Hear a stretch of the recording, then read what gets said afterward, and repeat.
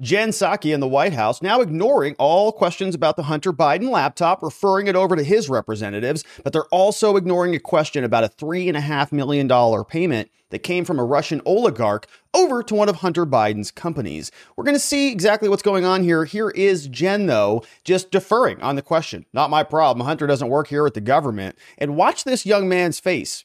He is a little bit aghast, I think, at her response. The New York Times has authenticated emails that appear to have come from a laptop abandoned by Hunter Biden in Delaware.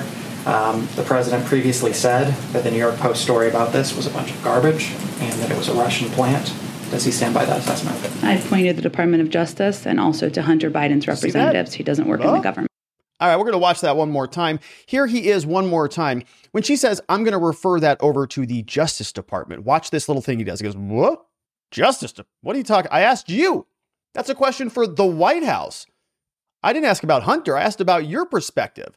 Justice Department, what? Here it is. Department of Justice and also to Hunter Biden's representatives. He doesn't work in the government. See that? One more time. Let's watch it again. Department of Justice and also to Hunter Biden's representatives. What? He doesn't work in the government. Yeah, he doesn't work in the government. No, but your boss does, Joe Biden. That's Hunter's daddy. And we got questions about the two of them palling around together, hanging out. So other people are asking, Jen, listen, you said something back in October that you did not think that this was real. You thought it was all Russian misinformation. We've heard that horse beaten to death.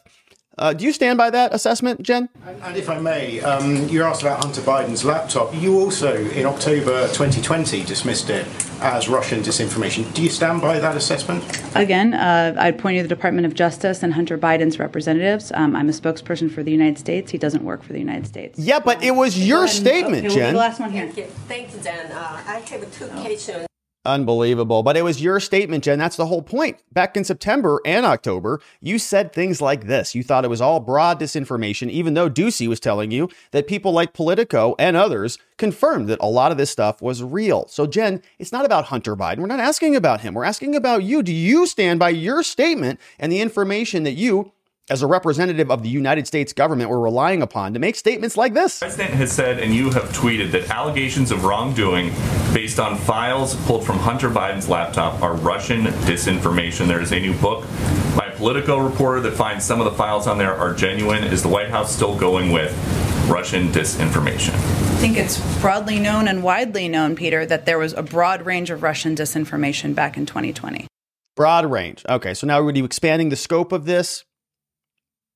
Was the broad range inclusive of the Hunter Biden laptop? Because we now know that it was not. We now know that the New York Times confirmed that it is in fact authentic, something that we all knew. We were looking at it. We heard from Tony Bobulinski way back before the election even took place, all corroborating the evidence. And we saw photographs of Hunter Biden involved in many of the precarious activities. So it was very real to all of us. But for some reason, the White House, I know, it's because they don't want to be castigated over the coals because they lied about the whole thing all the way up in the months leading to the election. So now that we know it's true and authenticated, we got to ask Jen about some of the deets, the details, very important on these things.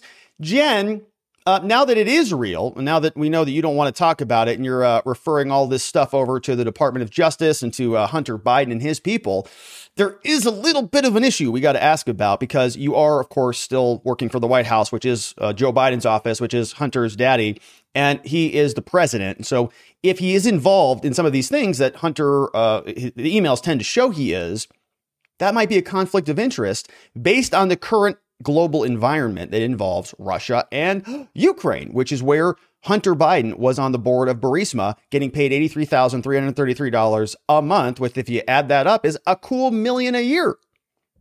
So, Jen, we got questions now about all these details. Jen, there was a person who paid Hunter, or one of his companies, one of his conglomerates, $3.5 million. We got questions about that now that all of these records have been authenticated. Let's listen to that question before we learn a little bit more about it. On Russia, you told me last year that you were unfamiliar with the Senate report that alleged that the First Son, or a company linked to the First Son, received $3.5 million from the richest woman in Russia. Subsequent reporting indicates that President Biden, when he was vice president, had a dinner in Georgetown with the same woman in 2015. This Yelena Ballerina, she has not been sanctioned yet by the U.S. government. How is President Biden navigating conflicts of interest when it comes to sanctioning people who have done business with his family? And can you explain to us what this $3.5 million was for? Can you explain to us, Jen, what these $3.5 million that apparently came from somebody named Yelena, who's a Russian oligarch, how those got into Hunter Biden's, pants, I guess. Here is a little bit more about that. Now, you notice this question, though, before we jump, is to Jen about Biden and his conflicts of interest. It's not about Hunter Biden. We'll come back to that. But what is he talking about? Who is this person? Yelena Baturina. You can see this article written here by Miranda Devine says that she is somebody who paid $3.5 million, nice, into a bank account associated with Hunter and his business partner, Devon Archer, business partner, was not sanctioned along with other oligarchs. Oh, so this woman here, her name is Yelena, not sanctioned. Very convenient that Hunter Biden got a $3.5 million payday. And so Miranda is asking, why not? Was it oversight? Was it a favor? It's a serious question that deserves a serious answer, Jen. And that's what this guy was asking about. You know, these are sanctions going on all over the world now. They're trying to get McDonald's out of there, for crying out loud. And so what we're seeing is a couple people who kind of escaped that net. Here's one of them. Very curious why that might be. Wikipedia tells us that she is a billionaire Russian businesswoman based in London, though, so she's out of the hot zone, married to somebody until he died in 2019, founded Intenco, investment and construction company, was the richest woman in the world at 1.2 billion. In Russia at 1.2 billion until somebody named Tatiana beat her, 1.4 billion. Typical. Tatiana just jumping ahead, of course, of Yelena. And so there's a duking it out over there, first and second place. She's got 2 kids and got a lot of money. And she gave some of that money to Hunter Biden. You can see here, wired $3.5 million February 4 on Valentine's Day. That's beautiful. To Rosemont Seneca Thornton, a consortium formed between Rosemont Seneca, the firm founded by Hunter Archer and Chris Hines, and the Thornton Group. So you can see these 2 people here, of course, Hunter Biden in, whatever look he's going for there. And then we've got his pal, Devon Archer, and we've seen these names before. We talked about them here. We've talked about this at length. This was one of the subpoenas that went out. And remember the holding group here, right? This is Rosemont Seneca, and we've also got Rosemont Seneca Thornton. So we can see that some of those names kind of popped up here, and we can't really tell. We certainly know that we've got Rosemont Seneca here. And remember, this was the subpoena that went over to Chase Bank. It's basically saying we want records for these businesses, saying that a lot of this was going over to the Bank of China. Here we've got Rosemont Seneca. I do not see something called like RST, but we do see RSTP, and we have RSTP2 Alpha, RSTP2 Bravo. And so you don't know if it's like Rosemont Seneca Thornton P somebody, Rosemont Seneca Thornton P2 Alpha Bravo, right? They're running out of names with all of their slush funds. And they've got Seneca Global Advisors and Rosemont Seneca and Burisma Holdings and then all of these other holdings. And so there's a lot of questions about this. Who'd they go to? Where did it end up?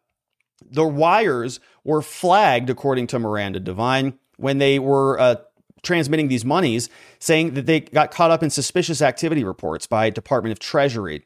Hunter's lawyer denied this, saying the claim that he was paid $3.5 million is false.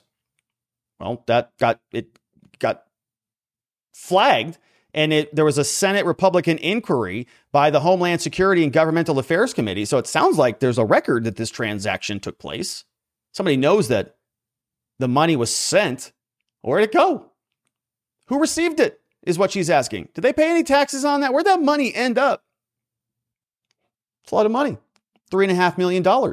And so you think that it's a serious question. It involves the president. It involves Russia. It involves a Russian oligarch. It involves the president's son, Hunter Biden. $3.5 million on the board of Burisma might be like a question that you would want to answer, right, Jen? No. I don't have any confirmation of the accuracy of that report, so I have no more further details. About the conflicts of interest, though, how he's navigating those when deciding sanctions. What would be his conflicts of interest? Well, his son's company allegedly got $3.5 million. Which I have no confirmation of, and he's continued to sanction oligarchs more than we've ever sanctioned in the past. So I'm not sure that's a conflict of interest. But not the one that has the conflict of interest, Jen. So do you see what she did there? First of all, I don't believe any of your unsubstantiated reports. She didn't say it was Russian disinformation. She probably was like really dripping. Don't say it. Don't say it, Jen, because people are going to make fun of you if you do. And she didn't say it, but she said it doesn't have any more information, can't corroborate it. Not a conflict of interest because they're sanctioning all of the other Russian oligarchs. The one that everybody's asking about, don't worry about her.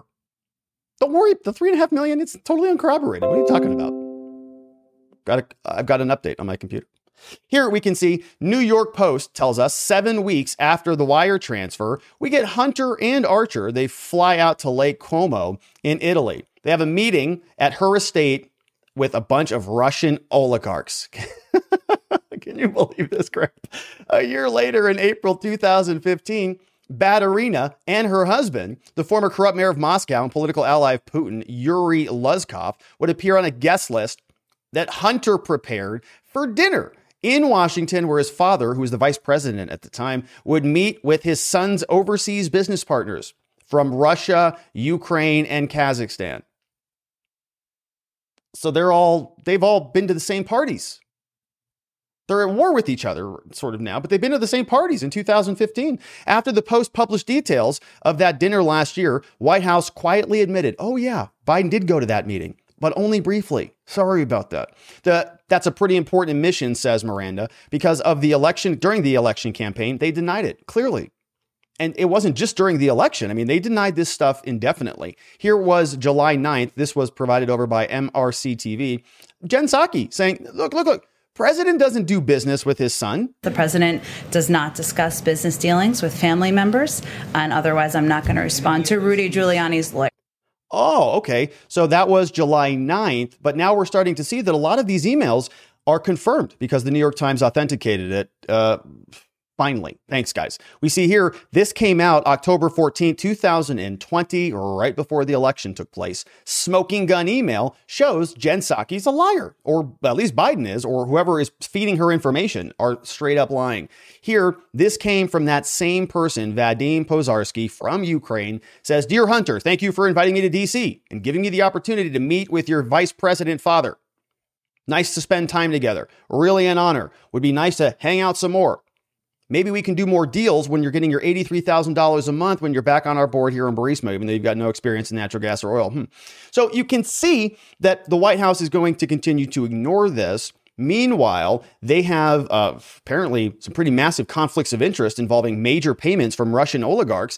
Everybody knows that the Russian oligarchs should basically be, at the bottom of the ocean, according to everybody else out there.